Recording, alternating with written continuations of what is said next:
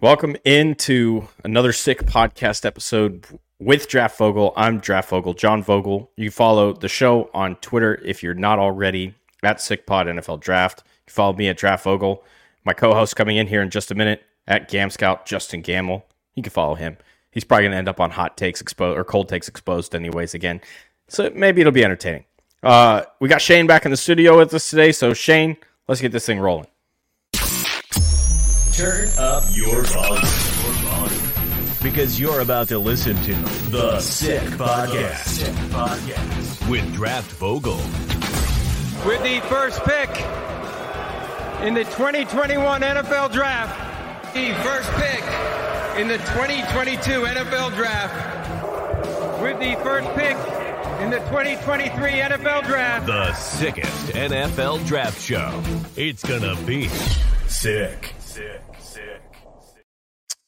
Good afternoon, good evening, good morning, wherever and whenever you may be listening. That's the beautiful thing about a podcast. I have no idea where you people are. That's probably really nice. Regional shows are different. I have an idea where you're at. You might be listening online, but for the most part, you're in the area. And, we got a lot of listeners, and I've been really grateful, really excited about where this thing's going. And the Sick Podcast Network continues to explode. I don't know if you saw, but we just had my guy Tyson Bagent, wow, on Adam Rank and Tyler Scott show over there on Sick Podcast Bears. Let's go ahead and bring Justin in. And Justin, how we are we doing tonight? We didn't do our vocal warm-ups, and it shows right there, bro. Oh, it did? Oh, dang it. Yeah. Well, Put that down in the notes for the sustains and improves. It's going to be an improve. Yeah. We're going to get our vocal warm-ups. Write that down. Yeah. Well, how are you doing, buddy? Oh, boy. Doing good, man. Fresh off an Avalanche win last night. And don't even go. Okay. I won't. Thank you. Yeah. Thank you. But yeah, it's getting colder outside. It's starting to look like football weather out here in Colorado. So, and we're knee deep in it, which is great. Finally getting to that time where we can start looking at like actual tape over, weeks and weeks and weeks, and it's starting to make sense to us and things are starting to click. So this is pretty cool. And that's what I talked about was the reason that I do what I do with the show and not just talk about the prospects and stuff and really get into more advanced stuff on scouting in general is number one, because, I think in my intro, I said this, BC Mercado was known for that. Mercado, one of the great all-time scouts in the industry, was with the Houston Oilers and then the Tennessee Titans for a very long time, just always sharing his knowledge. I think that's the first step. But the other thing is, when we're in the beginning of the season, it's so easy to overreact to a week 0 performance or a week 2 performance. When these guys are fresh out with their schemes and new stuff coming out, now that everybody's kind of collectively gathered stuff on everybody, we're really starting to see certain players shine. And that's what we definitely want to get into tonight, because I have this great idea, Justin. When we talked about it, we talked extensively about it today before recording. I think we need to do a top 10, it's the Sick Podcast big board. And we're going to create this big board by taking turns drafting prospects. Are you taking credit for my idea? Was this your idea? I don't know. Let's look at our text chain. Let's look at our text chain and see. Was it? I'm pretty sure it's my idea, buddy. I'm pretty sure. Actually, if I'm being honest, I stole the idea for the concept of it from Daniel Jeremiah and Bucky Brooks on Moving the Chains, which is one of the great podcasts in the NFL Draft. If you don't listen to that, that's another really good one to catch up with. But they do a fantasy format. They do that. Yeah. Where they draft rookies. Oh, wow. Yeah, it's like they pick like 3 rookies, a quarterback, a running back, and a wide receiver, a tight end, and they put them in, and whoever has the most fantasy points at the end of the week wins, and that's what they do. And I think they get people involved, that kind of stuff. But I think we need to do a top 10 big board for the show. That's our initial big board to go out. The top 10 prospects in the NFL Draft, and we're going to take turns picking them, and I think you should go first. I mean, it's pretty easy here, I think, if we're going to do a big board. I mean, I got to go quarterback, and I would have to take Caleb Williams right now. Okay. I don't want to overthink it. I know he's had some tough weeks, and I know Drake May is looking, looking solid too, minus the loss from Virginia, but he didn't play Well, bad in that game. But Yeah, that's. I was about to add that. If you go back, well, let's touch on Drake here. Let's talk about Caleb. Sorry. Just gonna say, Caleb, I don't think anything's changed for me. We talked about him last week. I don't want to overthink a talent like this. He's my pick. You know, again, we've talked about him ad nauseum. It's just each week I keep seeing new opinions on him and new who he's not better than, who he is better than. It's kind of getting old, but I think if we're just boiling it down to this class, he's still my top guy. Number one prospect in the class. Yes, sir. Okay, so clearly he's got a very good arm. Effective consistently around 55 to 60 yards. Very effective throwing the ball off platform. He throws a very beautiful touch ball. Excellent arc. Could deliver it over defenders. Has a very flexible release. Can make throws from multiple release angles and arm slots. Ridiculously quick release. Low release point. Sees a few more batted down footballs to the line of scrimmage. So that's probably my first con right there. Yeah. Accuracy at all times is uncanny. Throws some ridiculous footballs. Overall, very strong placement. Can make just about any throw on the field. Does struggle to layer more difficult throws between coverage zones. He's kind of like what Matt Stafford was when he was first coming to the league, where he would throw fastballs a little too often. But I think that'll come with time. No, that's good. That's a good one. So actually, that's very accurate. Points, positions in the pocket fairly well. Can be too quick at times to leave it, looking to create. Sometimes will hold on to the football too long, takes unnecessary sacks. So I'm not entirely impressed with his pocket positioning and poise. I think sometimes he doesn't have a good feel for when to leave and when to be there. So that's probably about average. Maneuvers the pocket like a pro, though. His maneuverability is great. When he has to get out of there, has a natural feel for where defenders are and how to escape to space. Has some lower body issues, inconsistencies that come down to his lack of a clear mechanical motion. Very fluid through his drops, and his feet end up all over the place. Good quickness, gets to his break well, gets lazy sometimes in his drop, plays his speed down to his opponent. Obviously, very mobile guy. We talked about his improv. He's an elite improviser. He can extend plays. Ridiculously intelligent. Will try to force the football through windows that aren't there at times, almost putting too much faith in his arm talent abilities. But he reads pre-snap very well. Doesn't run into situations where he puts the ball into harm's way very often overall. Yeah. Minus the Notre Dame game. What a scouting report. Good report, huh? Yeah. That's pretty good. Yeah. That's pretty good. 6'005", 220 junior out of Gonzaga High in Washington, D.C. He was a 5-star, was a number one quarterback recruit coming out of high school. Yes, he was. He was. Yeah, there's our report on Caleb Williams. So you went Caleb. I think everybody knows Drake May is going to go second overall. But for the sake of a big board, is a big board about where they're going to go in the draft, or is it about best overall talent? Best overall talent. Who's the best at what they do? You know, and so you're going to hate. You're going to hate Drake. No, I'm not going to take Drake.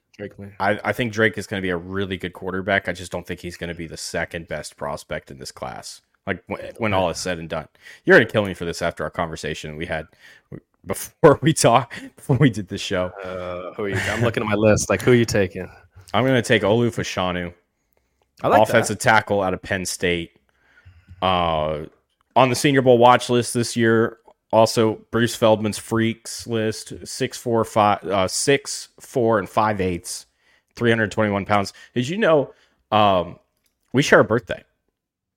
You and Olu. Yeah, but I'm 6 years older than he is. So didn't you guys celebrate together last year at SeaWorld? Was that someone else? I wish. That would have been great. Shucks. Out of Gonzaga College High, Waldorf, Maryland, 3-star coming out. It was considered the 50th, Phil Steele's 50th best offensive line prospect. He's played well beyond that. Did not play the COVID year. I think he's got good quickness and speed. Absolutely suitable for the NFL level. He won't be a guy that you ask to pull or move into space, but a guy who can be very effective moving downhill. Very strong anchor, maintains his leverage very well, and will reset his feet when he starts to feel off balance. He's extremely measured prospect. Exciting with the way he consistently counters and defends his pass rush attacks. He's very controlled, consistent run blocker. His college offense doesn't translate too well to the professional level, but it was a very mature decision by Olu to return for one more season with just 12 career games. To his credit, he only had played in 12, started 9 coming into the year just due to injuries and the red shirt that he took in 2021. But world class, and just what he can do. If he would have come out last year, he would have been a top 10 pick. So the fact that he did return is I think in both of our opinions, probably a pretty mature decision to say, like, I need more reps. He moves a lot lighter and better than most people his size. He moves like a guy that's 2 inches shorter and a lot lighter. So that is a huge plus. We talked about this before the show today, that he had a little bit of a tough game against Ohio State. Against, how do we say his name? Number 44 on Ohio State, JT Tuimamala. Don't ask me. I have no idea. Tuimamala. We're just going to say JT. No, yeah, the defensive end from Ohio State gave him a tough game. And we said this, though. JT is one of the few college pass rushers who you will see that has grown man NFL power and jolt in his hands. And I think he isn't the typical fly off the ball speed rusher we see from a lot of these undersized college guys. He's not really undersized. And I think he kind of altered his timing a little bit during that game. Quite a few of the reps where you could see him kind of set up Olu's hands. And then he would win the length battle by, kind of throwing off the timing, little jab step, and he would get into Olu's chest. And I think he won a lot more reps than people anticipated going in. I don't think it means Olu's any less of a prospect. It's just, this is what he came back to college for, is to get some of these important reps and see some of the things he wasn't able to see last year, and just kind of get more experience under his belt. And, that Ohio State game was probably a big learning experience for him, because it was a little ugly, but I don't think it's anything to really worry about. So, well, it's not just this Ohio. It's every time Olu has played Ohio State and faced JT, he's had issues. JT's most of his college production has been against Olu. Like, you go look at the rest of his production, like last year, most of it, 80% of it was in that game. So it makes you wonder, is it something we knock Olu for? Are we worried about how he handles speed to power? Like, what do we... No, not at all. I don't know what... I haven't diagnosed what the problem is with that. I don't know. But what I do know is that if, let's say, the Tennessee Titans draft Olu to be their left tackle, because they could really use one right now, and they very well may be picking very high in the draft next year.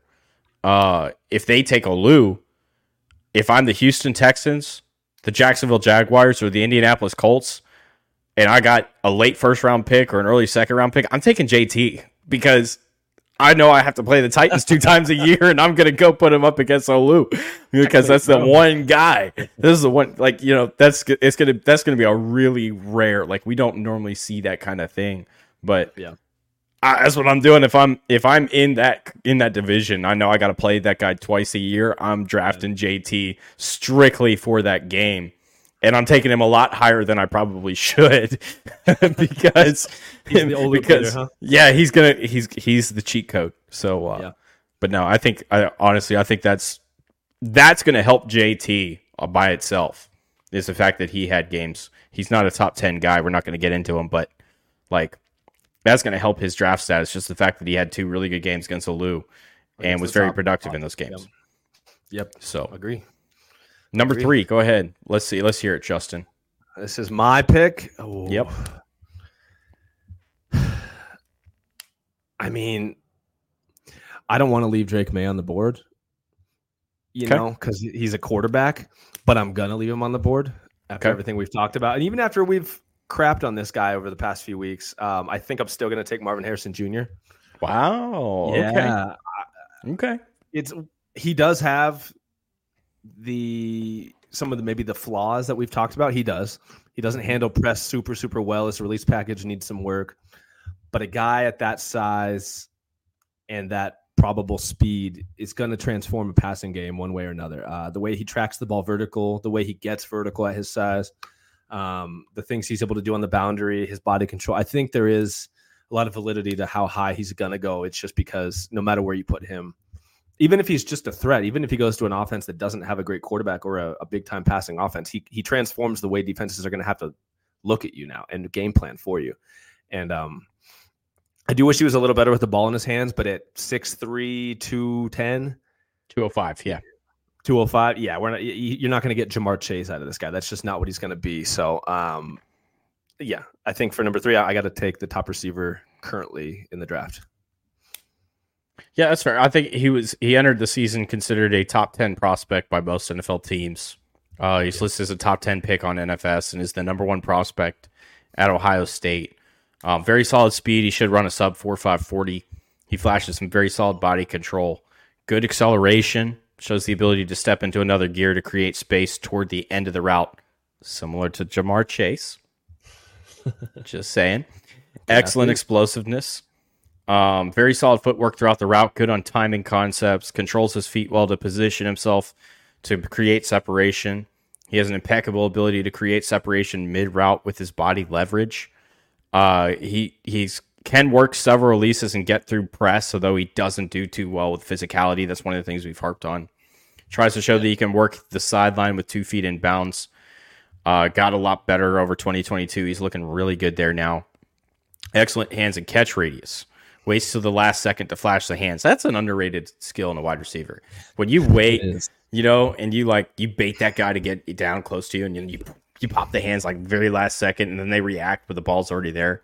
And it works the other way too. Like some guys you'll see flash their hands early just to draw PI. Yeah. Put up your hands a little bit, and then the DB is all over you, and you're like, the ball's not even here yet, bro. Like, so it does go both ways, and I think he's really, really good at that. He gave Kalen King a hell of a day against Penn State. I'm not as high on Kalen King. I wasn't either.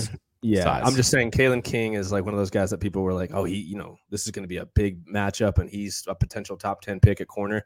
I haven't seen that, but I'm just saying, regardless of what you thought about Kalen King, he had a tough day against Marvin Harrison Jr. So, yeah, I think on the broadcast is worth pointing out that they actually mentioned that. They said, "Well, everybody's talking about Kalen King and Marvin Harrison." I think Joel Klatt said this. But he said, "But I really want to talk about Olu Fashanu against these Ohio State edge rushers." Blah blah blah. So what does that tell you? Some people actually know what they're talking about.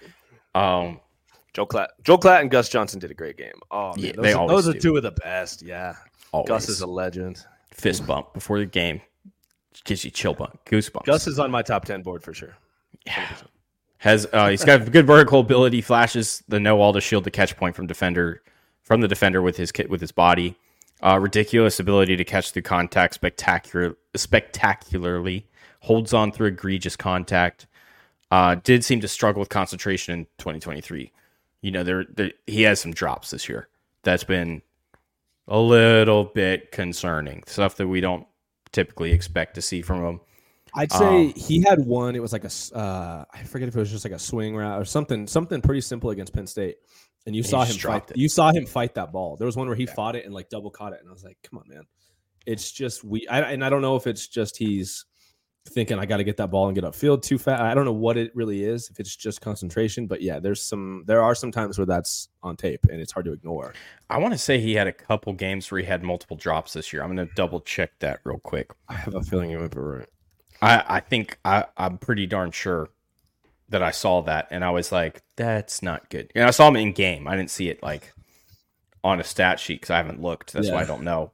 We came up with a little comp for him pre-show. You had a better one. I thought Jordan Matthews.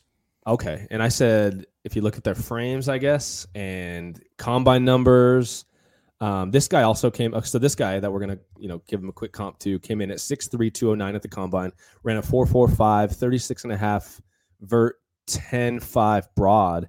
He went with the 14th pick in 2015. That was Devontae Parker out of Louisville. Like identical size from what we're getting word that MHJ is.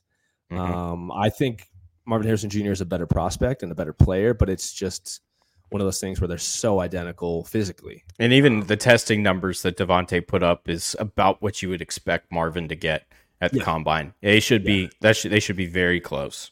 They should. So he's got 5 drops this year. Yeah. 1 against Youngstown State. 1 against Maryland. I feel like there's probably 2. They're only crediting him with 1 on PFF, and we know how reliable PFF is. That's a whole nother debate for another day. A whole nother episode. Yeah, that's all. That might be an episode at some point. And then 3 drops against Purdue. Yeah. They did not credit him with a drop against Penn State, but I think there was one there too. I thought there was one. I'm pretty sure there was one there. But right now, if you're going off of PFF, he's got a 10% drop rate, which is too high for a guy that's going to go top 5 or top. Not great. Yeah. He's got a few more games to rebound and improve that number. But we've seen the Purdue game specifically, he was really having trouble concentrating. And then when you look at the Indiana game, when they ran a lot of press, 6 targets, 2 catches. Notre Dame was the other game. They ran a lot of press, 7 targets, 3 catches. Yeah. So 5 catches between those 2 games where he was pressed a lot. That seems to be his kryptonite. We've talked about that extensively on the show. So yeah, he just doesn't work through physicality and press very well at all. He wants space to operate. Yeah. Or I think maybe he feels like he deserves space. Like he thinks he's so athletic and so good, it's just going to happen. But I think he's faced some guys this year that are really, and think about it, we talked about this as well. When you're the top guy and everyone knows you're the top guy, you're going to get everyone's best. Everyone you play is coming for that top dog. So, a guy that's normally a 5 out of 6 or 5 or 6 is going to bring his game to an 8 or 9 or 10 today. And, it's like that in any sport. So, I'll give him props too, because, when he was a freshman, he averaged 12.5 yards a catch. Mm-hmm. As a sophomore, he averaged 16.5. And this year he's averaging 18.2. So that's that's another uptick with a lesser impressive quarterback. So that's I'm going to give him credit for that too. His first down rate looks pretty darn good as well. He's got 28 first downs on 42 catches. So he's come up when they've needed him to in those situations. So I mean, there's good stuff here, obviously, and I mean, there's a reason why he's considered the number one prospect at the wide receiver position. So, big time player. But yeah, we talked about the few concerns. Every prospect is there's no such thing as a perfect prospect. There's not. So it is what it is. We're going to talk about all that different stuff and say, well, if this guy doesn't work out, this is why he's not going to work out. Happens. Who you got with number 4? Number 4, I'm going to go ahead and take Drake Maye off the board right here. I think that 4 is probably a good spot for him, especially with the rest of the guys that we're going to talk about. 6'4" and 3/8 is what I got him at. 220, redshirt sophomore out of Myers Park High in Charlotte, North Carolina. Was a 4-star guy coming out. Had a 96.11 rating on On3, which, hey, if you don't use On3 yet, you need to. That site for high school stuff is killing it. They're awesome. So much more additional information that you can pull off of that site than 24/7 or Rivals right now. Ironically, the same guy created Rivals and 24/7 Sports. That's Terry Shannon. Shannon Terry. Yeah, Shannon Terry. He created On3. So this guy's been making these websites, and he just keeps making them better, and On3 is amazing. So if you're not using it, use it. Yeah, absolutely. Oh, boy. There's no doubt that Drake Maye has incredible ability to extend plays and improvise, though he mostly becomes a runner under pressure. Very strong arm to push the ball downfield. Maye has NFL tools and a gunslinger mentality that make him dangerous. Coming from an athletic family, his brothers have competed for championships in multiple sports. One brother, Cole, won a baseball championship at Florida. He's got really great arm strength. It's evident as soon as he starts throwing the football. Throws a good touch. Just doesn't seem to know when to use it yet. Release is good, not great. Will be fine at the next level, but don't expect anything overly special, though he can throw from different arm slots and maneuver the ball as needed. Struggles at times with accuracy in timing concepts. Tends to force the ball under pressure when he was able to get away with some throws, but got burned more often than not. Flashes pinpoint deep ball accuracy and placement. It's insane to see how well he sees some plays open. Yeah. Will miss on some intermediate crossers at times. That's a little bit concerning. Feet's usually good. He's got good foot quickness.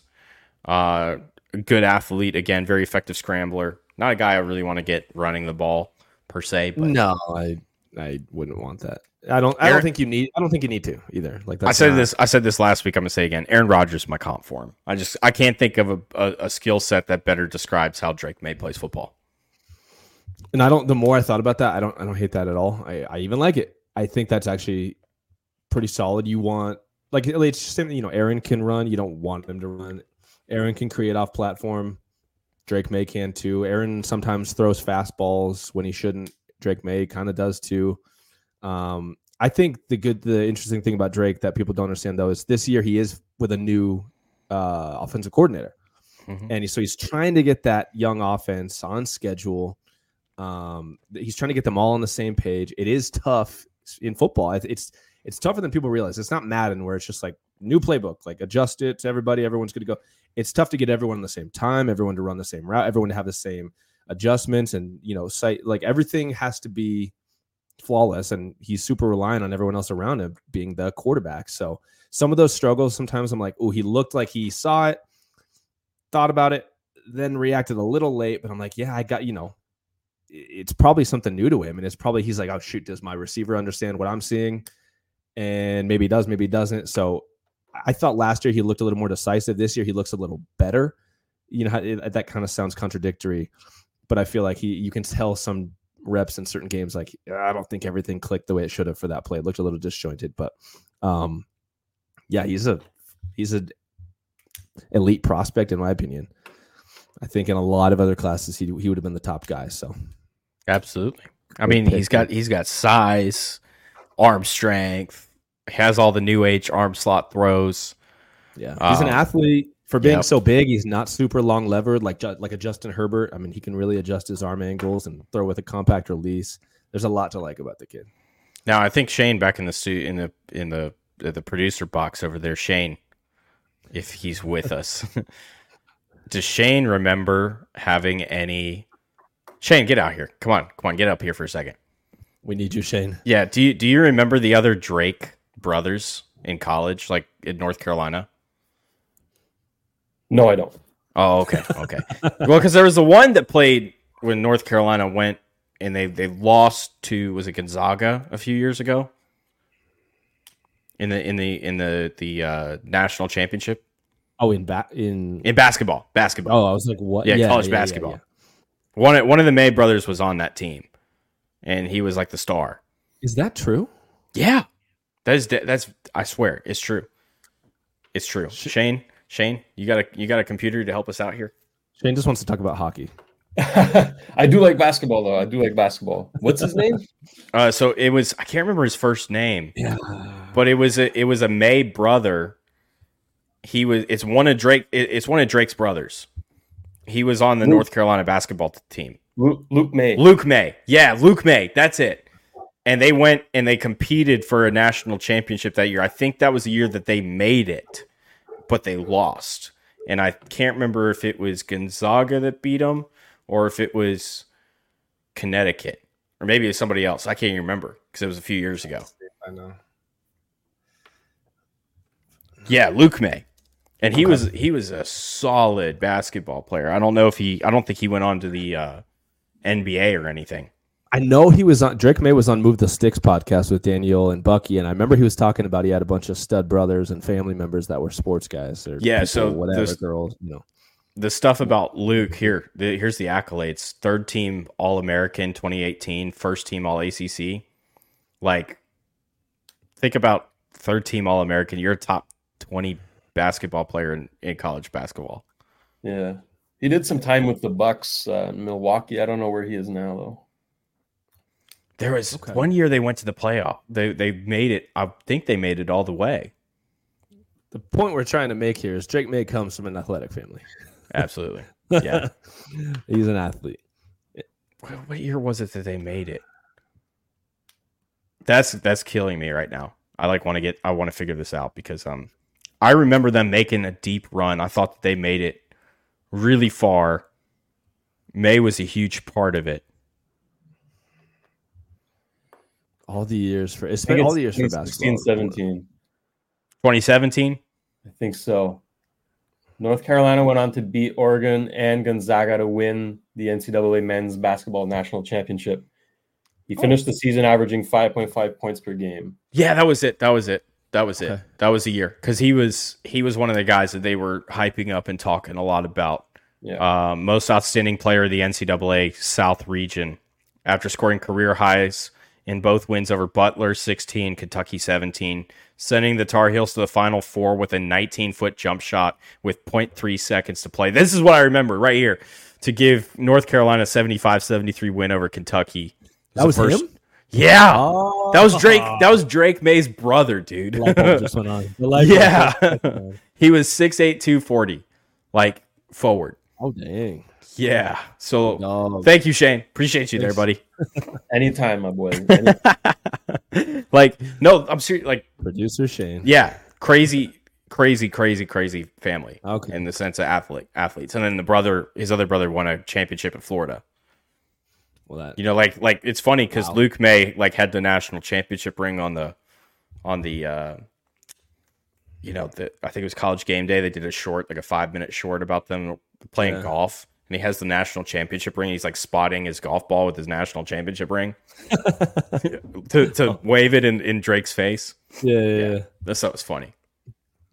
But sorry, I think no. I think that matters too. Like, you grow up your whole life playing high level sports with your brothers and your friends. Like, that stuff translates just because you're used to. I mean, it sounds stupid, but you're used to those moments of just improvising and, you know, trying new stuff, and just like being an athlete isn't something that you're working hard for. You're a natural athlete, and I think that shows with Drake when you watch Drake May play. And I think Aaron Rodgers, his brother Jordan, played at Vanderbilt for a couple of years, and now he's an analyst. And then he was on The Bachelorette. And now he's an analyst. Yeah, now he's an analyst now. Yeah. Anyways, number 5, Justin, who you got at number 5? All right, this might shock some people, but we talked about him pre-show too, and he's just impressed me, maybe more than he should. But J.C. Latham, the right tackle from Alabama, he's listed at 6'6", 360. I would have never known that, because when you watch him on tape, I mean, he has range. He's a legitimate tackle. He has long arms and probably the strongest hands in the entire class. I mean, the way he handles power and controls people once he gets his hands on them is outrageous. And I know I've heard the move to guard talk, but I don't think that's necessary. This is a tackle. And especially at that size, I mean, that's who you look for. This is the guy you look for to handle the Bosa brothers and, you know, Max Crosby, TJ Watt, Myles Garrett. Like, you got to have long, rangy guys that can really handle themselves. And I think we learned this with Dawan Jones, the rookie for the Cleveland Browns. Was he 4th round last year out of Ohio State? When a guy is just so big, even if he's not the most fleet of foot and skilled like Dawan Jones, just the fact that you have to get around them and clear them is tough. You know what I mean? It gives you an added advantage to being a smaller guy who wins with more technical ability and hand placement and blah, blah, blah. It's just, having a big dude is a good thing to have. It's a good luxury to have. Orlando Brown, I mean, he's made a career doing that, being the biggest guy. Yeah. You know, so I got him at 6'5" and 2/8, 326. J.C. Latham? Yeah, J.C. Latham. Okay, good. Something like Junior 360 does not make sense. No, 326. Okay, good. IMG Academy, Bradenton, Florida, is where he's from, but he went to IMG, which he's a top-ranked recruit in that entire class. 5-star. Well, what's funny is Phil Steele's is always a little bit different. It's more consensus. Okay. And he had him as the second offensive lineman in that class. That's why I always track what Phil Steele had, because it's a very consensus. It's over the top of everything. I don't have a report on him, as terrible as it sounds. It's just not a guy that I've taken a lot of notes on. I haven't looked at extensively. So it's early, pal. Don't worry about it. Don't sweat it. Well, with all the 3rd, 4th, 6th high priority free agents I know about, I should know about J.C. Latham, but I haven't looked at him yet. I just haven't. Yeah. He's the left tackle had a rough game against Arkansas, but against what's his name? Landon Jackson? Is it Landon Jackson? Yeah. The defensive end for Arkansas gave the left tackle, I mean, just a hell of a game. But J.C. Latham is, you know, as solid as ever. And I know I said this pre-show, I said he could end up being the first tackle taken. You said absolutely not. You're probably right, but I think his tape is fantastic. We'll see how he tests. Probably not as well as Olu will, because Olu is a complete dancing bear. He's a freak. But But yeah, Latham is, in my opinion, is probably going to be the second tackle taken when it all said and done. The tape is great, and he shows a lot of the things that just translate so easily for offensive tackles. So I think the only real thing you could say is what a lot of big guys do, and they lunge a little early here and there, but I think he does it a lot less than a lot of guys we see. He's probably one of the best Bama tackles I've seen. Man, he's better than Jonah Williams. He's better than Cam Robinson. He's better than Jedrick Wills. I'm trying to think. Yeah, this is probably one of the best I've seen in a long time. So, well, I know who I'm watching when I get home tonight. Get your eyes on that tape, pal. Yeah, because I just downloaded a bunch of. I got the Alabama-Texas game. I can go take a look at. Get started there. You should, as you should. All 22, baby. Oh, Thank God. All 22. So you got number 6. Did I take number 5? Yeah, you got number 6. Got number, so number 6. This is where it gets dicey. Because this is where we got a lot of guys that are kind of smushed in there. And I don't know if the class has really separated itself there too well yet. No, I think we're still in the range we're trying to figure people out. But, there's a guy I think that's really going to do a great job separating. And then in the last few years, we've seen corners come off the board really, really fast. For that reason, I'm going to go ahead and I'm going to say Kareem Jackson at Oregon. I'm going to play Kyrie Jackson. Alabama transfer. Alabama transfer, yep. JUCO from Fort Scott was the 15th ranked junior code prospect coming out. He's a super senior this year, has no more eligibility. 2023 and 2024 Senior Bowl watch list. Long cornerback who can stay in the hip pocket of the receiver. Looks like a prototype cornerback for a match 4 system, which a lot of defenses are running in the NFL right now. We talked about that extensively on this show. Even before you were here, Justin, we were talking a lot about match 4. Really good speed. He might test really, really well. Yeah. Very smooth hips. Excellent man-to-man coverage ability. Plays the football extremely well. Times his attack on the catch point extremely well.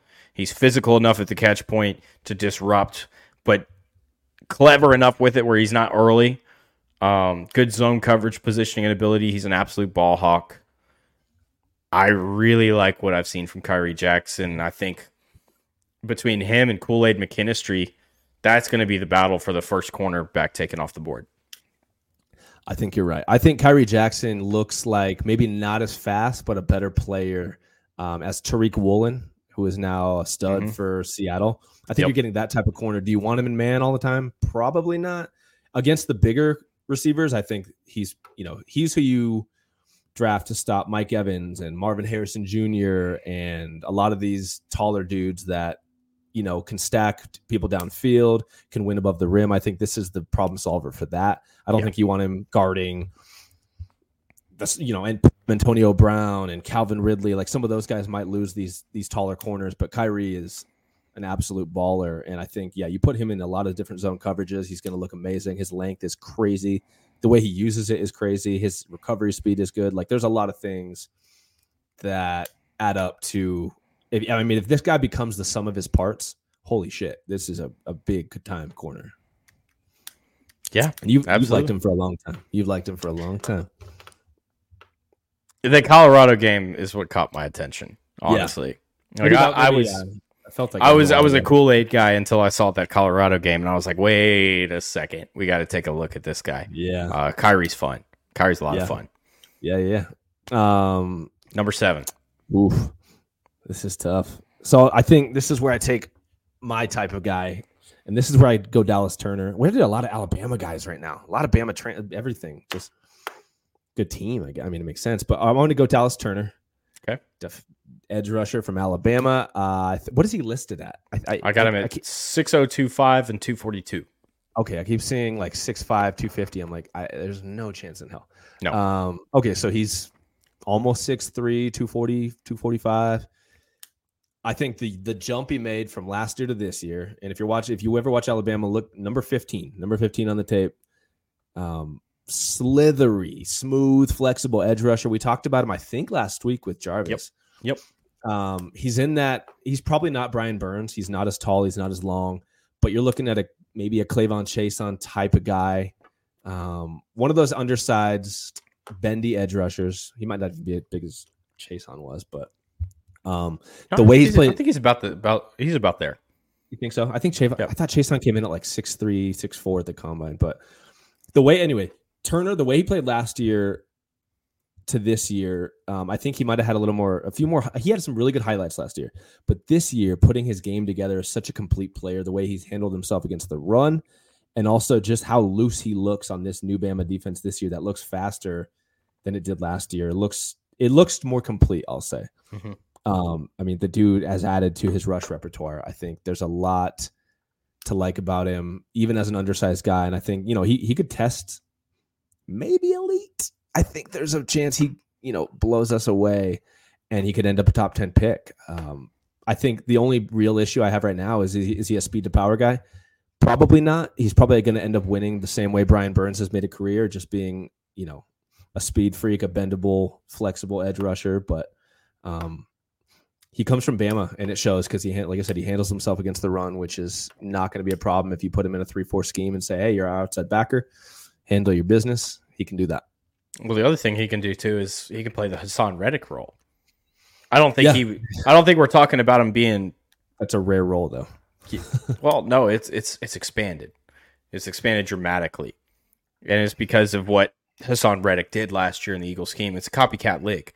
Yeah. Mike McCarthy was talking about this last week on his podcast, the GM pod. I forget what it's called, but talking about how everybody is always worried in the league about losing their job, and it's showing more so this year because of the lack of versatility across the schemes in the league, and everybody's stealing everything.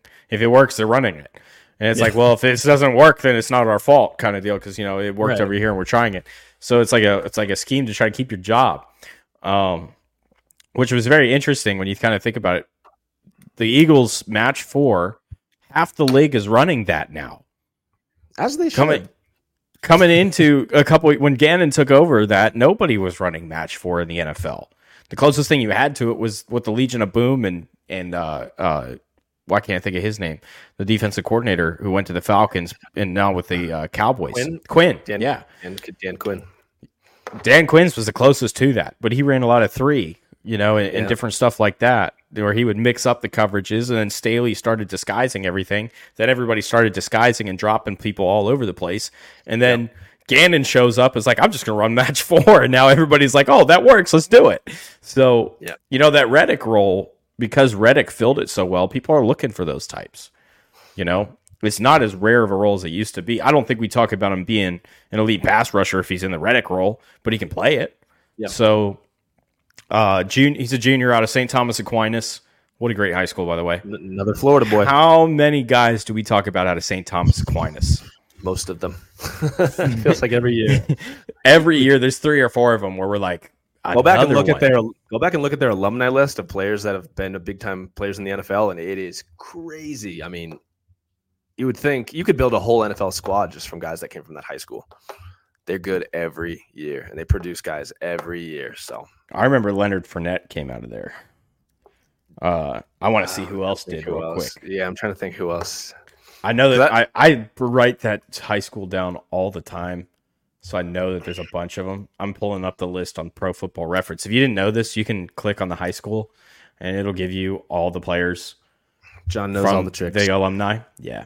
Tyrann Mathieu, Trey Turner. Those are guys that came out of there. Ben Jarvis Green Ellis, remember him, the running back? Yep. He came out of there. The law firm. Derek Rogers back in the 90s and the early 2000s. I feel like there's so many more like recents. Jackie Wallace. My dad's buddy from Costco? No. Okay. Longtime DB. Legendary DB. Interesting. Yeah, there's like 40 guys here on the list, basically. Yeah, that's what I'm saying. There's a ton. This school puts out a lot of prospects every year. Every year I'm typing that name in on guys all the time. St. Thomas Aquinas does a great job. So shout out St. Thomas Aquinas. There's a lot of college players that play there too. But anyways, 5-star, third overall edge rusher coming out, according to Phil Steele. Great speed at the position like you talked about. I think he's got ridiculous upper body strength, especially when you consider his size. Yeah. Excellent lower body strength. He does have some power that he can generate from his lower body to use a bull rush. So I think that I've seen a little bit of speed to power personally. Yeah. Excellent. Will it be hand his trump usage. card? Probably not. But he has No, but he can use it. So the more tricks you have, the more that you have to set up a guy, the better you're going to be. And he can get into that at times when he wants to. Excellent hand usage, very heavy hands, could disengage at will. I love his initial hand placement. He can bull rush or set himself up to do pretty much anything. Very strong tackling ability, intense player. He wants to punish people. Great wrap-up form. And I thought he does a solid job in zone coverage and coming back up and making plays on the football. So you got a legit, if you are running anything that's close to a semblance of a 3-4, you've got a legit guy. Take him. Yeah. Don't overthink it. He's awesome. Like I said, he's one of those guys I definitely want to see how he tests, because on the field you're like, this is a big time player. That's a big time athlete. And then if he matches it with testing, he's got a lot going for him. Great tape, Bama pedigree, SEC pedigree. He has all that. I think Nolan Smith. We saw how high he went last year. He's not going to run the 3 that Nolan Smith ran, but I think this might be a better. I don't want to say better prospect, but a more easy edge rusher to watch and say that'll translate. He just looks different, looks more prototype. I think you're probably going to see a guy, go in the top 25 for sure. And I think Dallas Turner could make that rise into the top 10 or 15. Yeah, absolutely. Yeah. I think when we look back on it, we're going to say he was a top 10 player in this class. Yeah. Absolutely. I don't want cold takes exposed coming for me, so I got to stay safe. Bro. Okay. Yikes.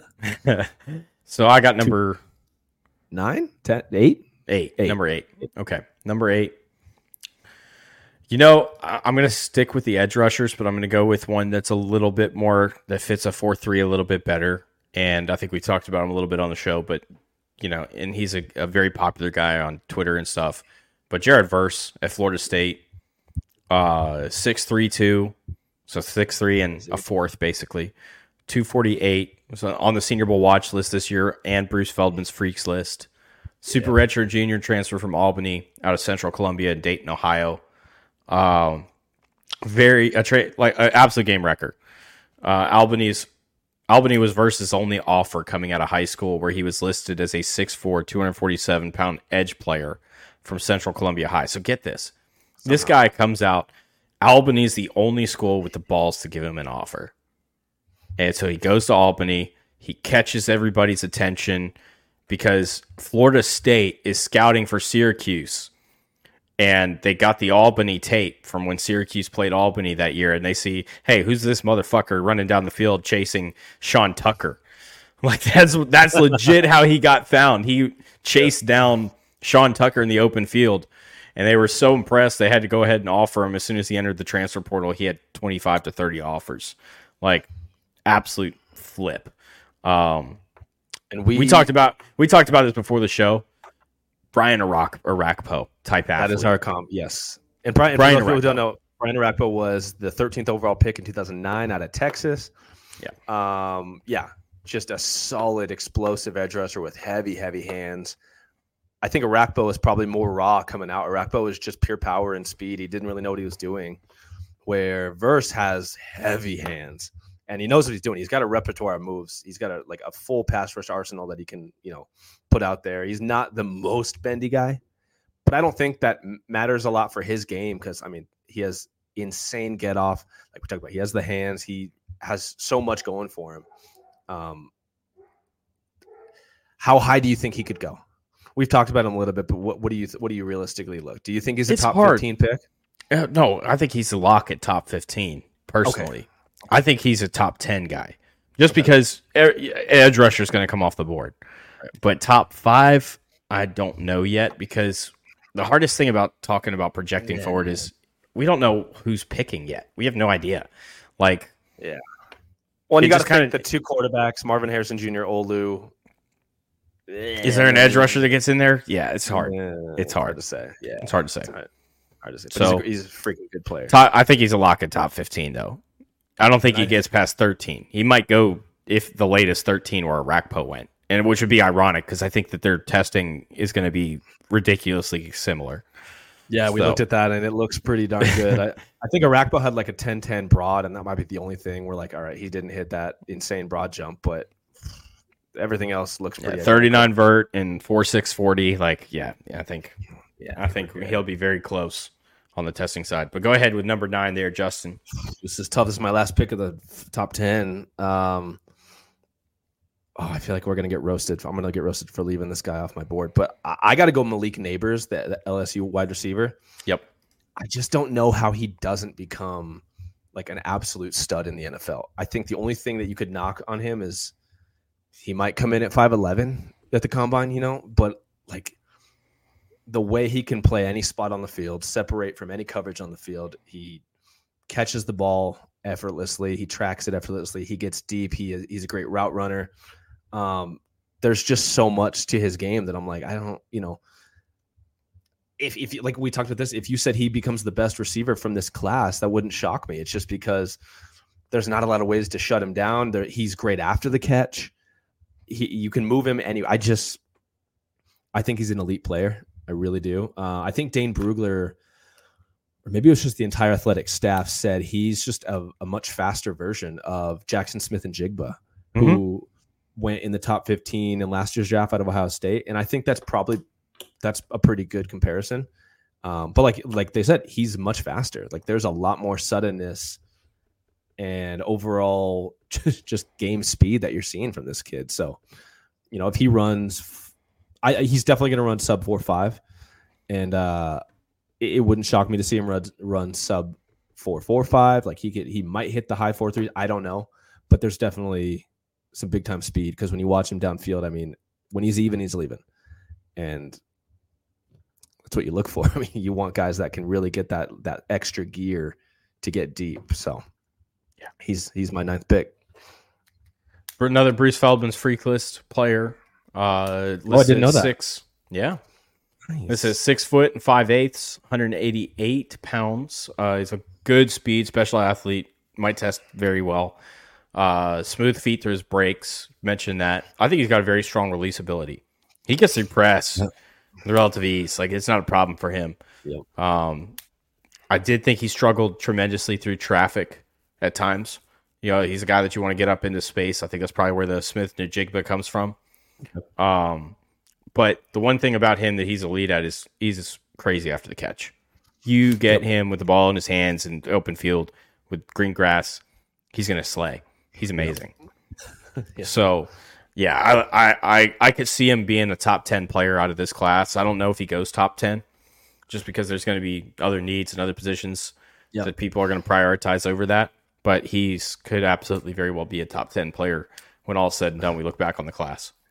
I think it'll come down to his testing because he's probably the top wide receiver in the class that isn't like his type. Because we got Odunze from Washington, Keon Coleman from Florida State, Marvin Harrison Jr., a lot of bigger guys. And I think Malik Neighbors, if he doesn't test super, super well, you're not going to take the smaller guy who didn't test super well earlier than them. So he's got to test really, really good. But then, yeah, he could hear his name, top 15, maybe top 10. This is a really, really good player. Yeah. Yeah. So 10th pick really comes down to 2 guys. And, I think we talked about one of these guys before we got on, and I'm gonna probably leave him off. And so I'm just gonna give him honorable mention because I think he could be a really good player, and I think he's probably gonna be a top 15, might be a top 10 pick. Jerzon Newton out of Illinois, honorable mention. Had a feeling. But number 10, you can't leave this guy off the top 10 players because he is going to be an absolute freak at the next level. They're gonna find ways to get him in space, make him a vicious player, and it's Brock Bowers, the tight end of Georgia. Yeah. I mean, unfortunately, hurt for the rest of the. Is he hurt for the rest of the year? He's out, right? He could come back for the playoff. Okay. So if he comes back for the playoff, look out. He's going to be a bad man on a mission. Bruce Feldman's freak list guy, 6'3", so 6'3", 5/8, 230 pounds, junior out of Napa, California. It's a 4-star guy coming out, very high 4-star. Been a starter ever since he walked into basically Georgia. Great speed for the position group. Excellent upper body strength, very physical, excellent explosiveness, strong route runner, ran a very complex route tree from multiple places on the field. Does struggle with concentration drops every once in a while. It's not crazy. But, I mean, you want to talk about a guy that you can scheme. You can put him in the slot. He can run inline. He's small compared to other tight ends, but he's got the strength. He plays up bigger than he is. And the only reason we really noticed that he was small was because he was next to Darnell Washington for 2 years. We're 6'7", 260-pound mammoth over there. Yeah. And like that's how we were like, wait, is Brock Bowers that big? Like you would never guess it watching him. He's an absolute freak. I think when all is said and done, he's a top 10 player. Not many guys that are that sudden at his size or tight end in general. Like the way I'd say he's a linear player, which, okay, yes. So he's not going to.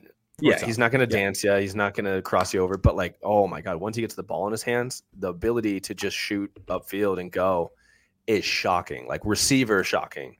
So, I think you live with that. For him being a little undersized, you live with the fact that, all right, well, once he gets the ball in his hands, like they're running end arounds and stuff with him at Georgia.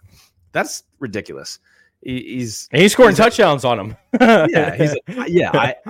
Yeah, like I don't know if I've seen a tight end that I'm like, oh, he's as fast as Brock Bowers is right now. Like it's not.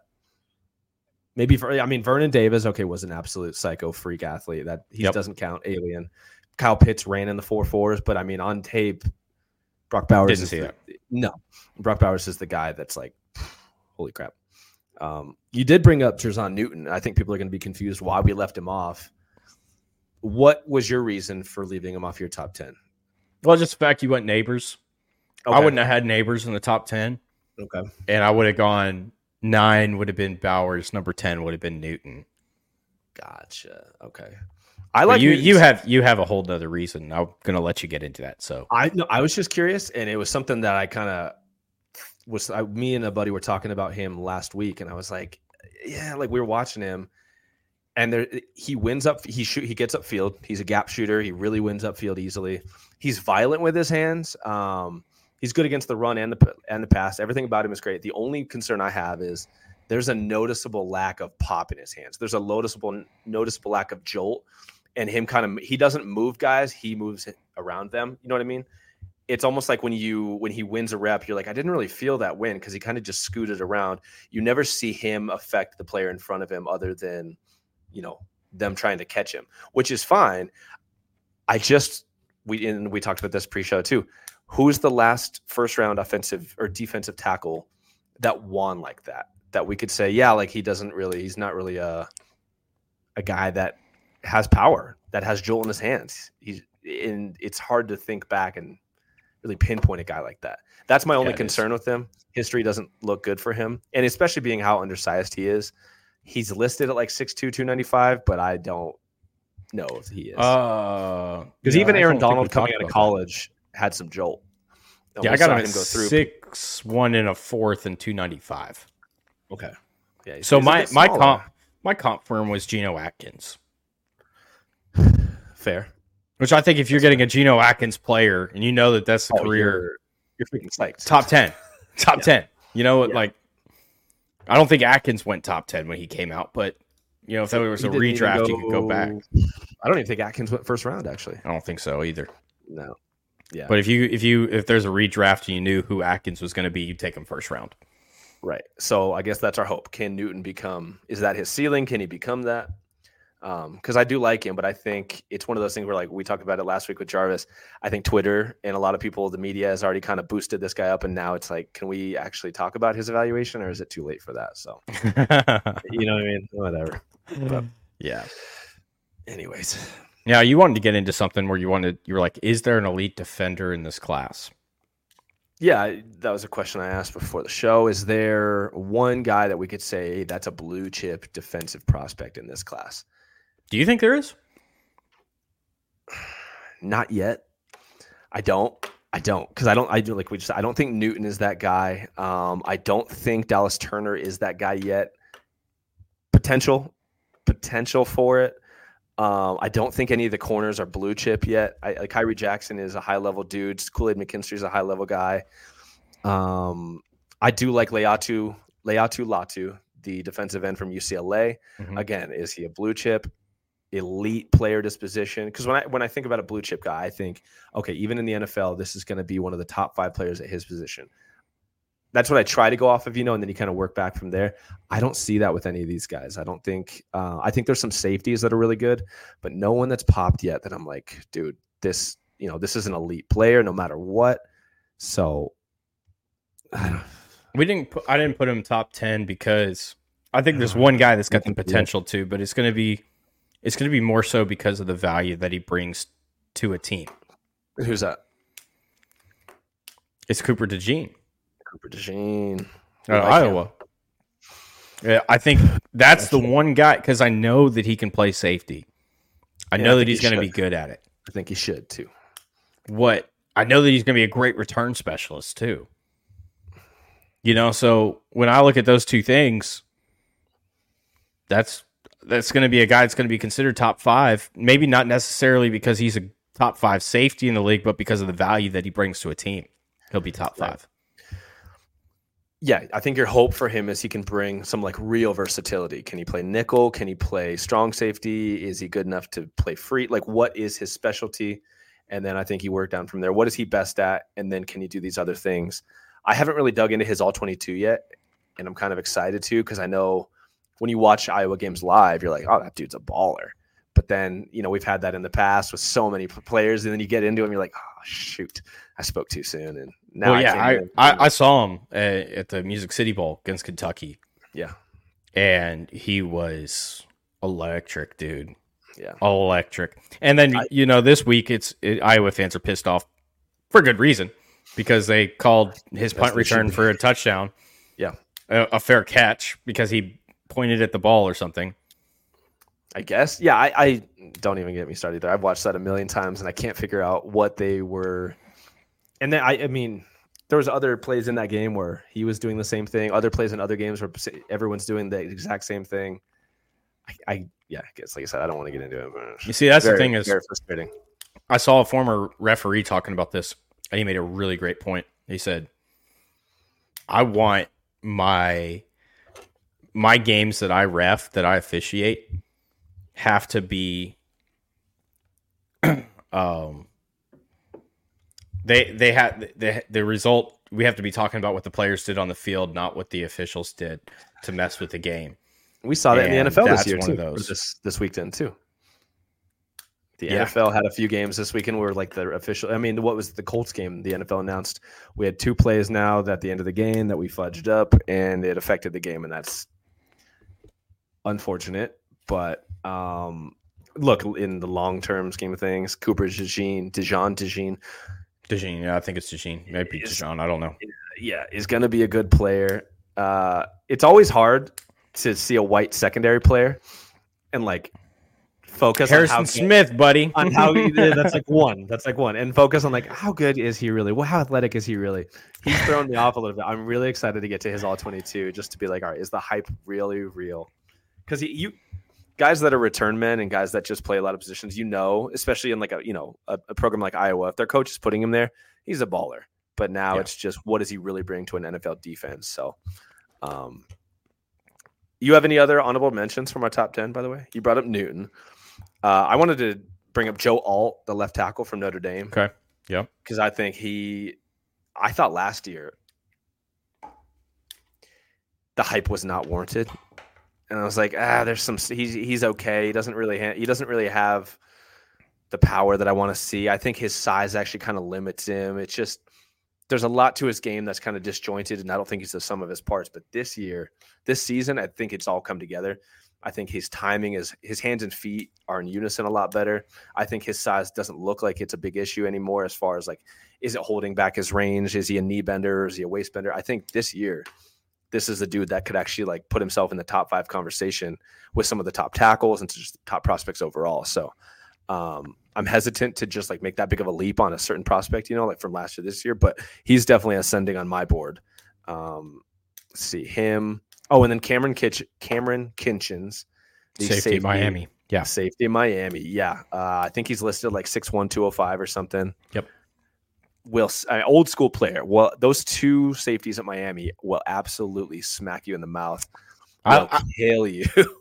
This might be a bit of a hot take, but I like the other safety better, James Williams. He's an athlete, bro. Yeah, and he's 6'4". Yeah, we'll get into him probably in another episode because he was I think he was the top ranked.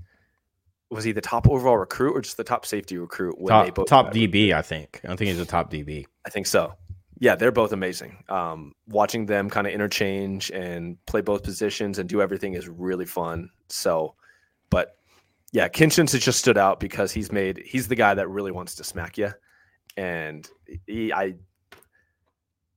in today's day and age with how soft football is getting in general, it's really refreshing to see some of these dudes like, I don't care, man. Like I'm gonna blow somebody up and I'm gonna make the offense feel me. So he's been pretty cool to watch. I don't know if he's around one guy yet. Probably not. Maybe. But it's a maybe. He's probably, back top last 5-10 picks or something like that. So yeah, it's hard if you're a safety to go first overall because a lot of teams don't have the justification to take a safety in the first round. And so unless it's the last 7-8 picks, you're probably not going first round if you're a safety. You're usually a luxury pick as a safety. So yeah.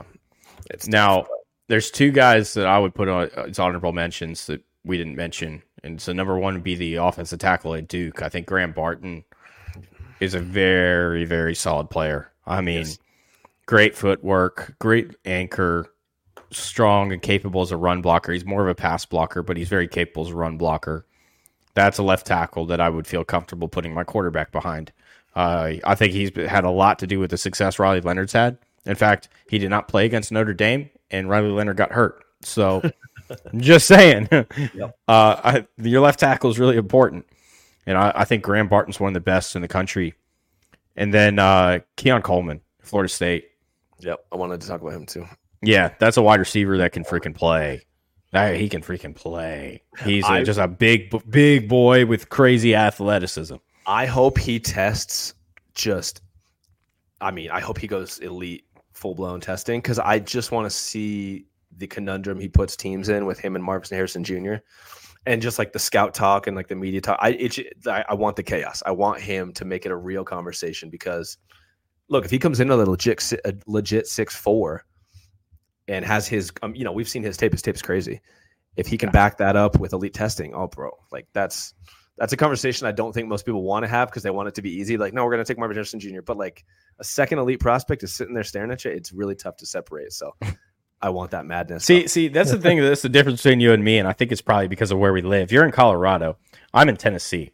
There's a certain substance that's legal where you are that's not legal where I am, right? That makes you feel a lot better about chaos. So that might have something to do with it. But it would be fun to see Keon like run a 4.39 and leap 42 inches. Yeah, that would be crazy. Oh shoot! Yeah. Now what do we do?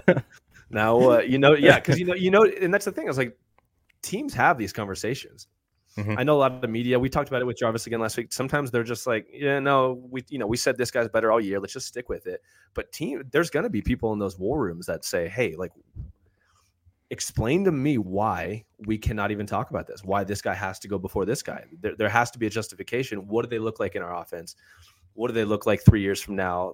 Are they done growing? Is there a different? Is a 4.39 that much different than a 4.45 in our offense? Like, how do we go about that? So I think I'll pop an edible and just watch the craziness go down while you over there have to suffer it up. And Thanks. Absolutely. I love you too, buddy. Oh yeah, man. Well, I think that's about all the time we got for the show here tonight. But thank you all again for tuning in. Oh shoot, I totally forgot about this. I have an ad read. DraftKings, the NFL season is going strong, and DraftKings Sportsbook is hooking up new customers with an offer that's even stronger. Bet $5 on any game this week to score $200 instantly in bonus bets. And DraftKings isn't stopping there. All customers can take advantage of a sweeter offer every game day this October. Get in on the game day greatness. Download the DraftKings Sportsbook app now and use the code SICKSPORTS. SICKSPORTS. New customers can score $200 instantly with a win of their first bet. So you can bet $5 and get $200 back in bonus bets and just go ham at it. Start taking shots. And it doesn't have to win. Your bet just has to settle. Your bet just has to be settled, and you get those $200 free bucks. You don't have to even win it. So You don't even have to win it? I don't think so. No, put that $5 on the underdog and just see what happens, pal. That's even better, dude. That's just like, that's crazy. I know. That's crazy. Hey, that's I feel like Kevin Hart over here discovering like that's too much magic. That's too much magic. Yeah, that's crazy. Oh, good callback to that commercial, man. Nice. Yeah, it's a good commercial. You got Fitz magic, baby. That's too much magic. That's too much magic. Oh, bro. Anyways, you can follow the show at SickPod NFL Draft. You can follow me. This is on Twitter X if you're not tracking. Follow me at Draft Vogel. Follow Justin at Gam Scout. Does Shane have a Twitter account? He doesn't want it. He doesn't want the shout out. He's a humble young man. Actually, I'm not sure. I don't either. Shane, you need to give us your Twitter if you have it, so we can get that squared away and start shouting out our producer properly too, because you're here 2/3 of the time. I think. So, anyways, thank you again for tuning in.